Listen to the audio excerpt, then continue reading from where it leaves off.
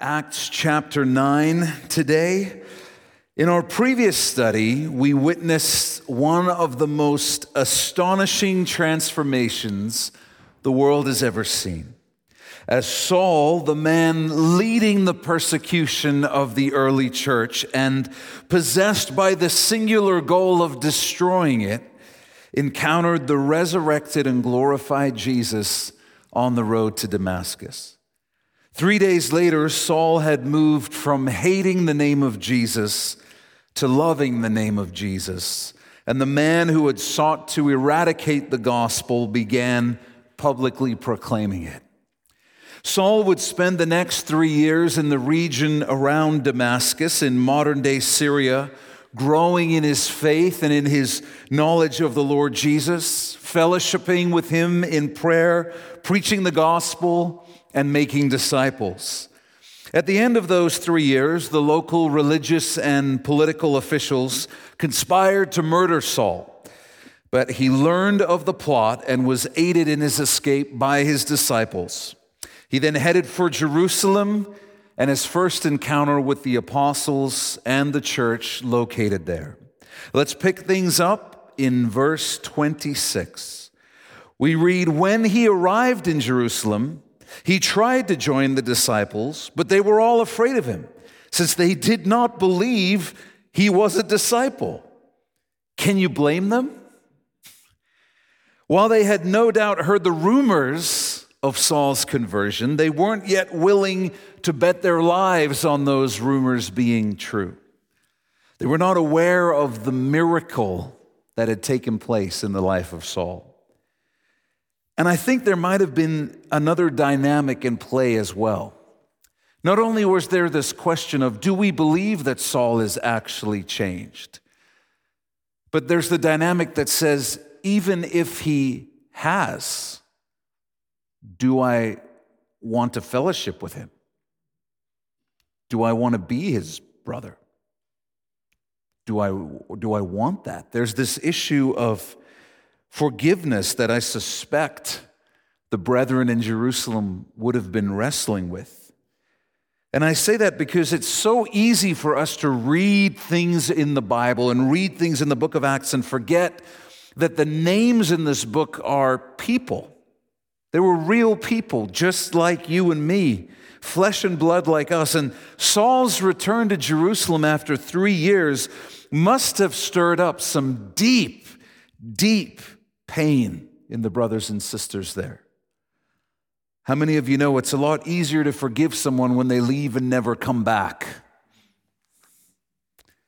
The bliss the early church had enjoyed had been shattered by Saul. He was the reason everyone had to flee, reducing the Jerusalem church from tens of thousands to just the apostles and their families. They had lost friends and family members to prison and even death because of Saul. They had watched him drag people they loved away in chains. They knew the families that he had destroyed and torn apart. They had had to navigate what to do with the children whose parents had been killed for blasphemy under Saul's persecution.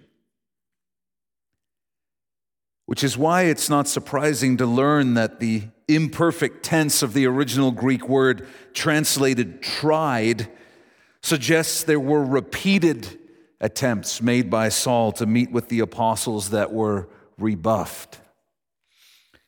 As the apostles wrestled with Saul's attempts to meet with them, I wonder which of Jesus' teachings played in their hearts and minds, much as they do ours today.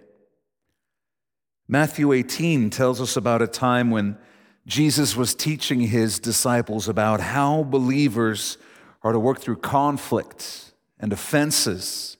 And I put the whole passage on your outlines for you. In Matthew 18:21, we read this, "Then Peter approached him and asked, 'Lord, how many times must I forgive my brother or sister who sins against me? As many as 7 times?' 7 was the number of completion and wholeness in Hebrew culture. When used in reference to doing something a certain number of times, it implied thoroughness. For example, if I said to my wife, "I can't find the sour cream in the fridge," she would say, "Did you really look?" And I would say, "I looked 7 times." And then she would come and employ the dark arts to make the sour cream appear, even though I had looked 7 times. So when Peter suggested forgiving someone who had sinned against him 7 times, he was going way beyond the cultural norms of the day and must have been thinking, Jesus is going to be impressed by me offering such a gracious number. But note Jesus' reply. He says, "I tell you, not as many as 7, Jesus replied, but 70 times 7. Jesus' answer amounted to, "Don't bother counting, Peter, because there's no limit to how many times you should forgive your brother or sister." At that point, Peter and the other disciples would have been shocked and confused. They would have been thinking, "Come on, Jesus. I mean, be reasonable. There has to be a limit." Perceiving their thoughts, Jesus elaborated further by way of a parable. "For this reason, the kingdom of heaven can be compared." So Jesus is telling his disciples that this kind of infinite forgiveness is how things work in his kingdom, the kingdom of heaven. And he says, let me tell you a story to help you understand. The kingdom of heaven can be compared to a king who wanted to settle accounts with his servants. When he began to settle accounts, one who owed 10,000 talents was brought before him. Now, I won't bore you with the math, but I've done it for you, and there are 2 different ways to reckon it. Firstly, if you calculate 10,000 talents using the currency of the time, it would be equal to $7.32 billion today. If you calculate 10,000 talents using the weight of gold that some did at the time, it would be equal to $23.78 billion based on the price of gold this past Thursday. In either scenario, it's an absurd amount of money. And that's the point. Jesus is choosing a debt so great, it's impossible to pay off. That's how we're supposed to view this debt of 10,000 talents. Since he did not have the money to pay it back, his master commanded that he, his wife, his children, and everything he had be sold to pay the debt. You see, at this time in history, there was no such thing as bankruptcy. You couldn't just be like, well, what are you going to do? I've only got $500 in my bank account, so you can take that and we'll just call it even. I realize this may damage my credit report for the foreseeable future. No, back then, no matter what the discrepancy was, all your assets would be liquidated and the proceeds deducted from your outstanding debt. Even you and your family were considered assets that could be sold into slavery to try and bring that number down. Even after that, your debt would not be canceled. When you had sold everything you had, including yourself, your wife, and your children, that wasn't like, well, that's as far as it's going to go. The rest of your life till you died, until your children died, you would be working to pay off that debt. At this, the servant fell face down before him and said, well, be patient with me and I will pay you everything. He's understandably desperate, but he's got no chance of paying off this debt. There is no hope. It's impossible. He couldn't do it in 1,000,000 lifetimes. And the king knows this. Then that master of that servant had compassion, released him, and forgave him the loan. In an unbelievable turn of events in the story Jesus is telling, the king has compassion on his servant and clears his debt. He says, I forgive you your debt. You owe me nothing. You're free. And that's Act 1 of the parable. Jesus continues now into Act 2. That servant went out and found one of his fellow servants who owed him 100 denarii. Soon after being released from his unsurmountable debt, the servant tracks down one of his co-workers who owes him the equivalent of about $12,200. Suffice it to say, that's a whole lot less than $7 or $23 billion. I hope you're tracking with me. He grabbed him, started choking him, and said, "Pay what you owe." At this, his fellow servant fell down and began begging him, "Be patient with me, and I will pay you back." We're supposed to go, oh, the same situation is playing itself out again. But there are two big differences. The first servant's debt was impossibly large. The second servant's debt is not. It's a reasonable amount that he could pay off in less than a year. The other difference is that the first servant has been forgiven his impossibly large debt. Everyone hearing Jesus teach this would have been thinking the same thing that we're thinking when we hear the story. We all know what's supposed to happen next, because the word choice of the second servant is almost identical to the word choice of the first servant. And it should trigger in the mind of the first servant, oh my goodness, he's me. Everyone understands this, which is why it's so shocking when Jesus continues, but he wasn't willing. Instead, he went and threw him into prison until he could pay what was owed. Everyone hearing the story would have been appalled by the actions of the first servant, because he did not extend his co-worker even the smallest measure of the scandalous mercy the king had shown him. When the other servants saw what had taken place, they were deeply distressed and went and reported to their master everything that had happened. Those who were aware of the size of both debts and the generous forgiveness of the king were appalled by the first servant's lack of grace. And so they told the king about it, and he demanded to speak with the first servant again. Then, after he had summoned him, his master said to him, "You wicked servant, I forgave you all that debt because you begged me. Shouldn't you also have had mercy on your fellow servant as I had mercy on you?" And because he was angry, his master handed him over to the jailers to be tortured until he could pay everything that was owed, which he never could. So also my heavenly Father will do to you unless every one of you forgives his brother or sister from your heart. Jesus was telling his disciples that those who belong to his kingdom must forgive others. And he explains why through this parable. You see, God has forgiven our impossibly large debt.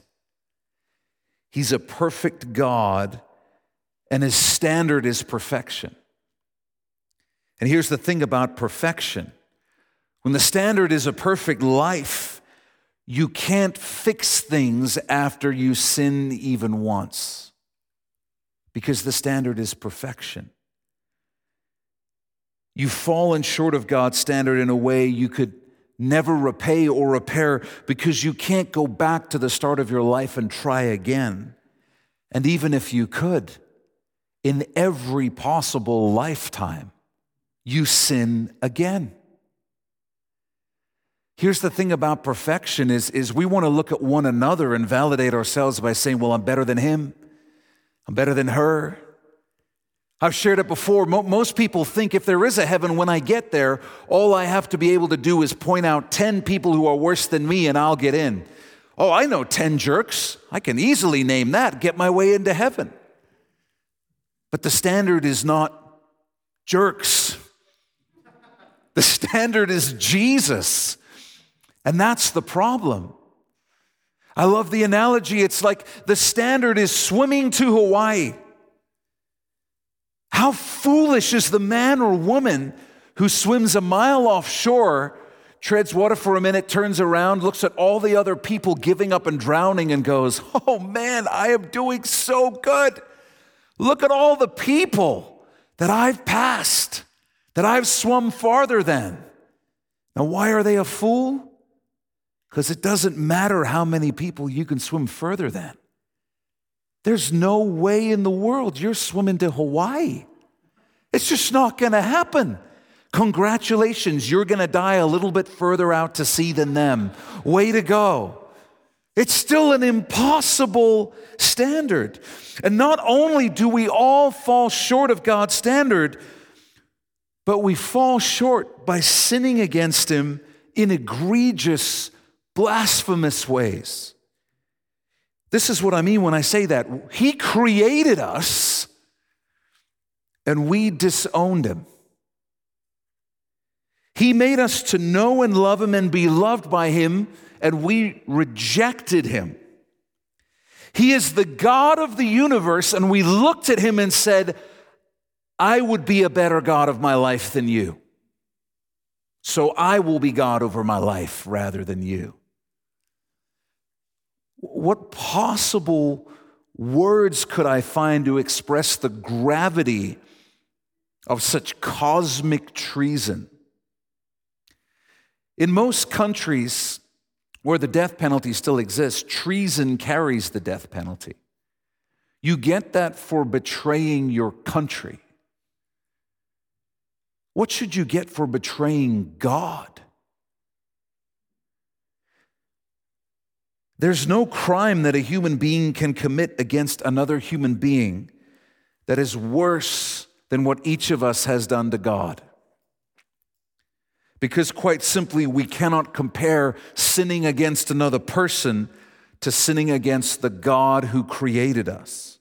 Those sins cannot be compared on any scale. They cannot compare. But it gets worse. Because not only did God forgive us our sins, our impossible debt, but He did so at the cost of the life of Jesus.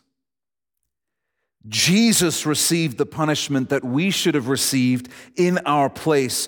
And what Jesus tells His disciples in this parable is, how do you think my Father in heaven, who watched me, His only begotten Son, suffer and die so that you could be forgiven, how do you think He feels when you want to accept that forgiveness that I paid for with my body and my blood, but you refuse to forgive your brothers and sisters? How do you think my Father feels about that? And Jesus' point is, you don't want to find out. You don't want to find out. You see, the reality is this: when we refuse to forgive, it begs the question, do we really understand the gospel? Do we really understand what Jesus has done for us? Do we really understand that we rejected Him after He had done all that for us? That He would say, "Hey, I died for you so that you could be forgiven and brought into my family." And we still said in many different ways, "Yeah, I'd still rather be my own God. I love myself more." Amen. Because if we do understand the gospel, we will understand why we must forgive. It's because whatever they've done to me cannot compare to what I have done to God. And whatever I need to forgive them for cannot compare to the debt that I owed God, that He forgave me through the body and blood of Jesus. We don't get to accept the forgiveness of God and withhold forgiveness from others. Would you write this down? We are commanded to forgive without limits because God has forgiven us without limits. We are commanded to forgive without limits because God has forgiven us without limits.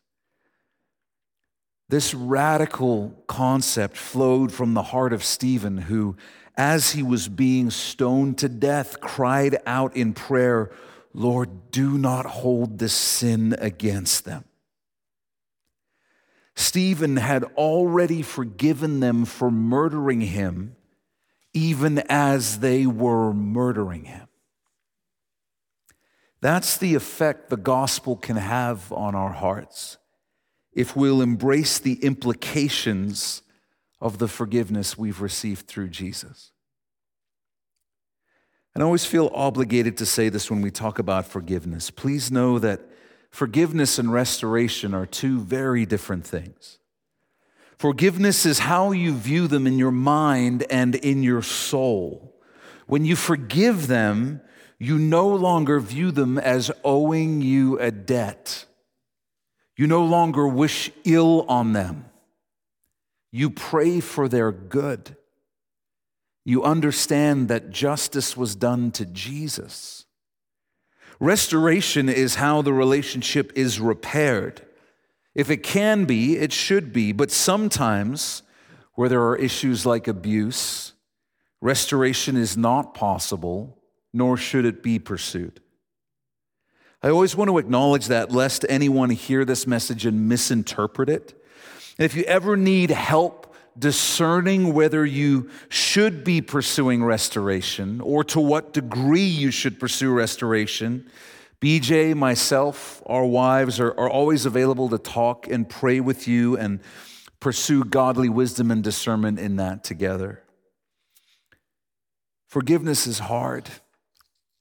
I won't ask if you know this because I know you do. Forgiveness is hard. It's not a natural act, is it? If we are led by the Spirit, we will forgive. But where things get tricky is that our spirits all reside in fallen, fleshly human bodies. And it's often the case that when our spirit says, "Yes, we forgive in Jesus' name," our flesh says, "Yeah, it's going to be a no for me. Not feeling it, don't want to do it, not going to do it." And it can happen in the moment as we're wrestling with it, or it can happen later. Don't raise your hands, especially if you're sitting next to your spouse. But I wonder how many of us have had the experience of genuinely, sincerely forgiving somebody in our spirit, and then days, weeks, months, sometimes even years later, we find ourselves overwhelmed by thoughts and or emotions of bitterness, resentment, anger toward that person, because our flesh is just reminding us, I was never on board with this, still not a fan of it, still don't want to do it. And that's because forgiveness is not a natural reaction. Your flesh doesn't want to do it, ever. Anyone who's walked with Jesus through difficult forgiveness issues knows two things are true. Number one, would you write this down? Forgiveness is a choice that must be made many times over. It's a choice that must be made many times over. Forgiveness is a path that we must walk. It would be so wonderful if it was just a one-time decision every time, but many times it's not. When those thoughts and emotions rise within us again, we must choose to remind ourselves that we have forgiven them. We must choose not to dwell on those emotions and choose, if applicable, to continue treating them as though they have been forgiven. The other thing we know is that the Holy Spirit can change our hearts. I hope you know this. If you don't, this is true. He can empower us to forgive where we don't have the power to forgive. He can empower us to forgive the debts that our flesh does not want to forgive. Let me tell you, the Holy Spirit can touch us, and in a moment, bring healing and freedom to enable us to forgive. If there's someone you know the Lord wants you to forgive, but you just don't know how to do it, go to Him in prayer and in honesty and say, Lord, I want to be able to forgive them. I just don't know how. Please change my heart. Please touch my mind. I believe you will. So in faith, I'm going to say, I forgive them, and I trust you to provide the power that I need to walk in that forgiveness from this moment forward. He'll do it. He will do it. The Holy Spirit can change our heart in an instant. Peter and the other apostles were faced with a Saul who was a repentant brother. There needed to be forgiveness and restoration. And I'm sure they were having a hard time with fear, but very likely also a hard time with the prospect of forgiveness and the 70 times 7 approach that Jesus had called them to. As we keep reading in Acts 9, verse 27, we read, Barnabas, however, took Saul, and brought him to the apostles and explained to them how Saul had seen the Lord on the road and that the Lord had talked to him, and how in Damascus he had spoken boldly in the name of Jesus. Barnabas was introduced to us back in Acts chapter 4 when we saw him sell a field that he owned and give the money to the church. His name was Joseph, but the disciples called him Barnabas, which means son of encouragement, because that's who he was. He was an encourager. And in this moment, he goes to meet and speak with Saul and encourages him in the Lord and vouches for him to Peter and James, the two apostles Saul tells us in Galatians that he met with in Jerusalem. Apparently, Barnabas had heard from people he knew and trusted that Saul had been preaching the gospel in Syria and was for real. Saul was coming and going with them in Jerusalem, speaking boldly in the name of the Lord. The brethren in Jerusalem met with Saul and fellowshiped with him, and what I wouldn't have given to listen in on some of those theological conversations. Inevitably, Saul began preaching publicly and debating in synagogues around the city of Jerusalem. We read he conversed and debated with the Hellenistic Jews, but they tried to kill him. The same thing happened again. Saul preached the gospel. The stubborn Hellenistic Jews couldn't refute him, so they go to their standard plan B of trying to murder him. This was the original cancel culture, it seems. In this, we see another beautiful connection between Saul and the ministry of Stephen. The man who spearheaded the persecution of the church, Saul, was now preaching the gospel to the same men who had brought Stephen before the Sanhedrin on charges of blasphemy. It's an astonishing turn of events. The ministry of Stephen to the Hellenistic Jews is taken up, at least temporarily, by the man who contributed to his martyrdom. I think it's more than possible that Saul felt a burden to continue that specific evangelistic work precisely because Stephen had been engaged in it up till the day of his death. If the Hellenistic Jews hated Stephen for preaching the gospel to them, how much more must they have hated Saul, who preached the same gospel, but was also guilty of betraying them by switching sides. He had once worked with them against believers like Stephen, but now here he was preaching the same Jesus that Stephen had preached. Now, because they had seen this movie before, we read, when the brothers found out, they took him down to Caesarea and sent him off to Tarsus. According to Galatians 1:18, Paul's stay in Jerusalem lasted just 15 days. And I suspect it was a bit of a mixed bag, because on the one hand, the church would have been thrilled by what the Lord had done in Saul's life. On the other hand, he begins stirring up trouble for them almost the second that he rolls into town. He had made trouble for the church in Jerusalem by persecuting them, and now 3 years later, he was back to make trouble for the church by preaching the gospel. You're going to find this as a pattern with Paul. He's generally either starting revivals or starting riots. Most of the time, it's one of the two or both. In Acts 22, Paul tells us that the Lord Jesus came to him in a vision and warned him about the plot to assassinate him. Paul wanted to stay and try and lead the Hellenistic Jews to salvation, but the Lord told him specifically they would reject his message. Instead, he was to take the gospel to the Gentiles. When Saul shared his vision with the brothers, they told him, "You need to obey the Lord and get out of Jerusalem." So the brothers took Saul to the Mediterranean seaport of Caesarea and sent him off to Tarsus, his hometown in the province of Cilicia, which is located on the southern coast of present-day Turkey. It took persecution by Saul to get the church to take the gospel beyond Jerusalem. And it took the persecution of Saul to get him out of Jerusalem and back on track with his calling to take the gospel to the Gentiles. Saul will disappear from the narrative for a few years and the next few chapters of the book of Acts. During those years, he will travel around the province of Cilicia and the neighboring country of Syria, where he spent 3 years following his conversion. And he will do what the Lord had told him to do: take the gospel to the Gentiles and plant churches.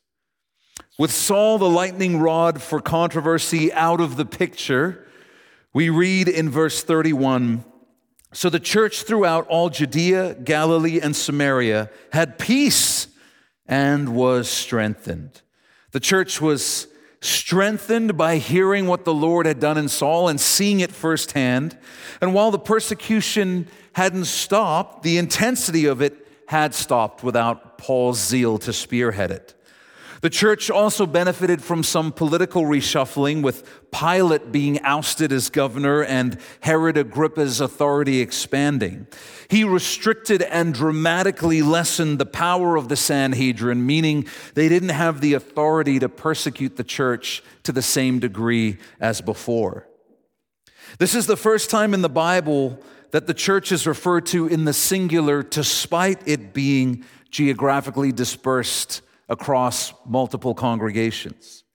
The teaching of Scripture is that there's one church, and it's made up of all those who belong to Jesus and follow him as Lord. And we'll often refer to this as the big C, or uppercase C church, because within the big C church, there are many little c, or lowercase c churches, like Gospel City. We are a little c church that is part of the big C church. And that concludes today's episode of Sesame Street. Then we read, living in the fear of the Lord. Would you underline this in your Bibles? Living in the fear of the Lord, and also underline, encouraged by the Holy Spirit. It increased in numbers. The original Greek tells us that the believers in the church were choosing to live in fear of the Lord, and because of that, the Holy Spirit was encouraging and comforting them. The idea is that when believers submit themselves to the lordship of Jesus and live their lives honoring him rightly, the Holy Spirit provides comfort, encouragement, boldness, whatever is needed. God's word tells us that a fear of the Lord is the beginning of wisdom, because a fear of the Lord puts everything in life in its rightful place. It causes you to see things as they truly are and prioritize things as they should be. A fear of the Lord gives us an understanding that he is God and we are not. A fear of the Lord frees one from the fear of man, because you are more concerned about offending God than you are about offending man or the culture or the people around you. You're more concerned with God's approval than the approval of the culture. You're more concerned with honoring Jesus than you are with honoring the government. A fear of the Lord causes you to honor Jesus and His Word as the truth, allowing you to see through the lies and deceptions of the day and think clearly.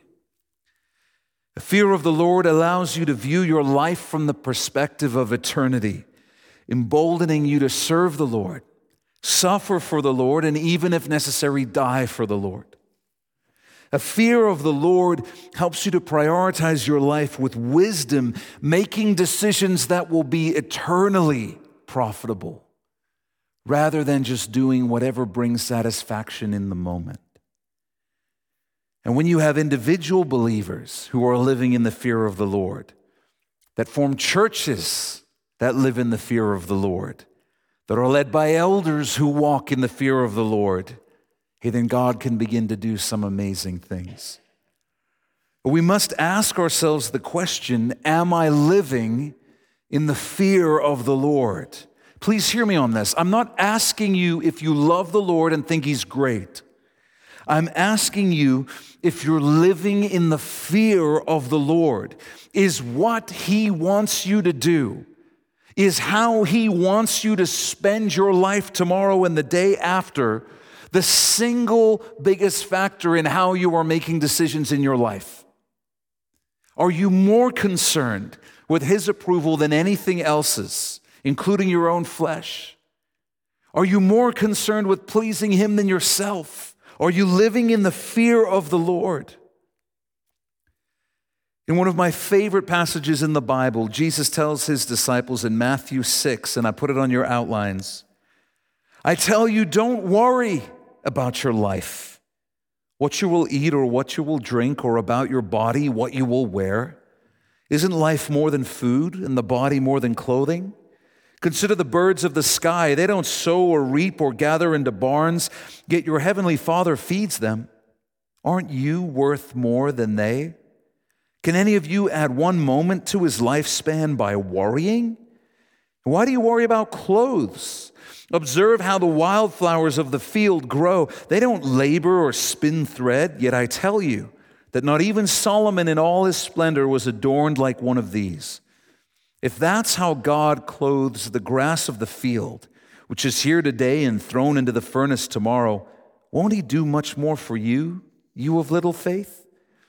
So don't worry saying, what will we eat, or what will we drink, or what will we wear?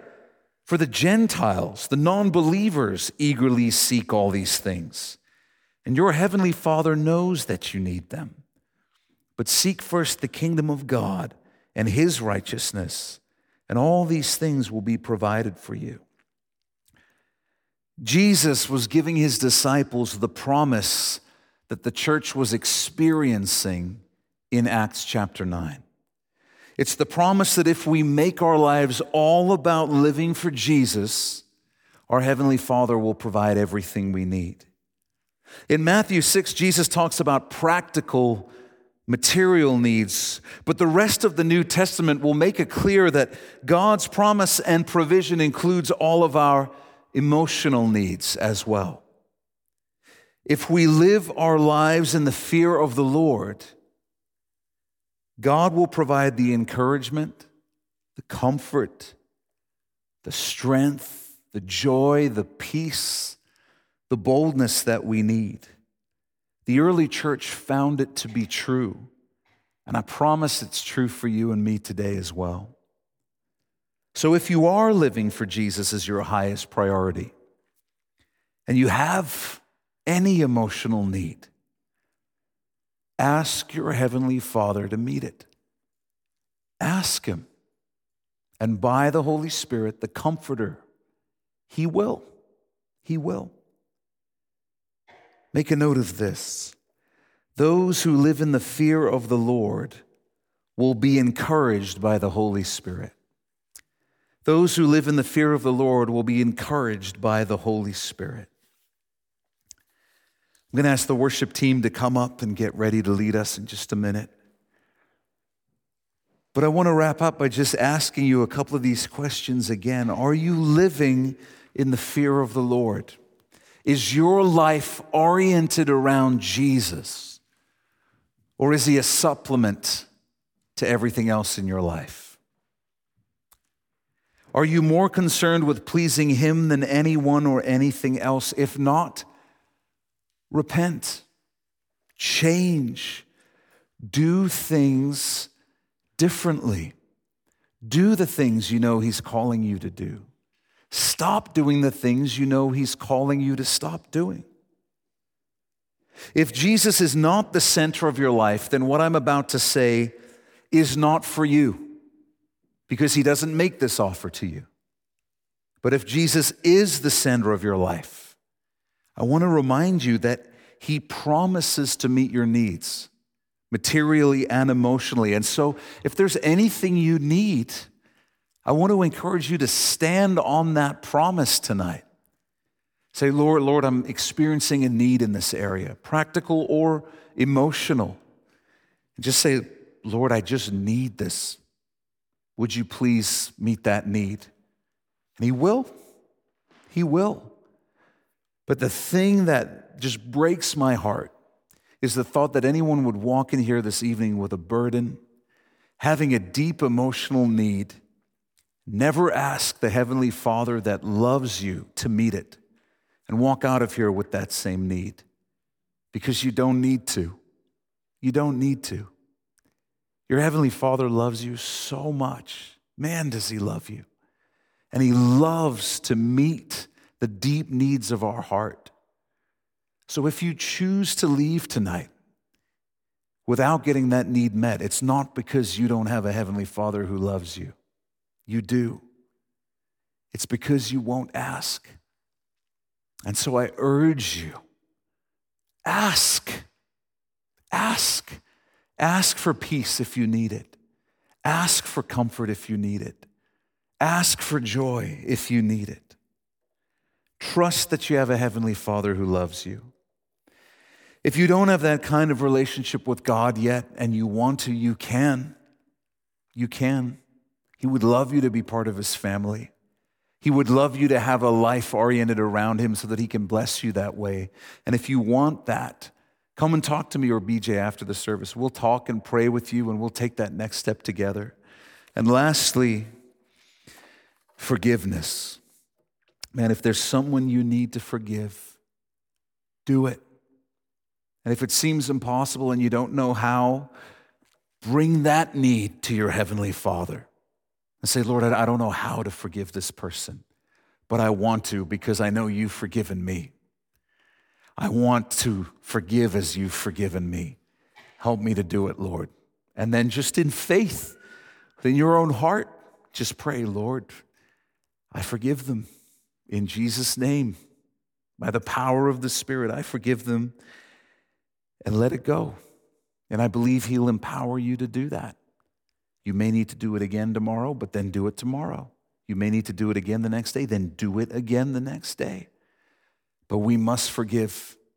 This is not a recommendation from the Lord Jesus. This is a command from the one who has forgiven us of the unforgivable. So we must obey. And if we understand the gospel, we will feel compelled to obey. Let's pray together. Would you bow your head and close your eyes? Jesus, thank you so much for your word, and thank you for the truth of your word. And thank you that every single one of us has a reason to praise you this evening, a reason to be thankful, a reason to call ourselves blessed, because we have been forgiven an unforgivable debt. The slate has been wiped clean with your blood, and you've brought us into your family, adopted us as sons and daughters. And when you look at us, you see us the way you see your son Jesus, spotless and blameless, robed in his righteousness, not with a righteousness of our own, but a righteousness given to us by the generosity of Jesus. And so we thank you for that. And we confess we are blessed. We are blessed beyond measure. Lord, we could sing 1,000 songs for 10,000 days and not put a dent in how much we owe you for what you've done for us. We owe you an unpayable debt for what you've done for us. But you don't even ask us to repay it. All you ever say is just be mine. Just be mine. Belong to me. Be my son. Be my daughter. And so we thank you that we have no burden of shame, no burden of guilt. We're just forgiven. We're just clean. So Lord, I just pray for anyone here who doesn't experience emotionally that reality. Father, I pray that you would do it by your Spirit even now. That you would lift shame where there are people who know and comprehend the gospel, but the shame is just never lifted for whatever reason. Would you do that in Jesus' name? Would you bring freedom, Lord, and a reminder of the power of your blood and the power of your forgiveness? That you didn't make us good and then challenge us to hold on to it. You robed us in the righteousness of Jesus, and we stand on that. We find our identity in that, and we cannot lose that. Much as we may try sometimes in our stubbornness and our foolishness and our rebelliousness. And yet your righteousness stands, unshakable, unchanged. So thank you for doing that for us, God. And I pray that the weight of that would fall upon us, Lord, so that all the petty quarrels we have in our minds of why we shouldn't have to forgive him, why we shouldn't have to forgive her, would fade away in the glorious light of what you have done for us, and we would feel the weight of understanding there's just no comparison. It's such foolishness to compare what anyone has done to us to what we have done to you. And so, Lord, we want to forgive because we've been forgiven. Where we don't know how to do that, where the flesh is just so loud and so stubborn, we just say, in the name of Jesus, the blood of Jesus is stronger. The power that is in us is greater than the power that is in the world. The Spirit is greater than the flesh. The cross is greater than the grave. Mercy triumphs over judgment. Let it be so in our lives. And so we forgive, Lord, anyone that has wronged us. Lord, if there's anything that needs to come to mind, would you bring it to mind right now so that we can be obedient and forgive? And we do that in Jesus' name in faith. And then, Lord, I pray for anyone who loves you in this room who has an emotional need. Maybe one that's so deep they don't even think they can pray it out loud and ask for it. But you know, Lord, you know, you see.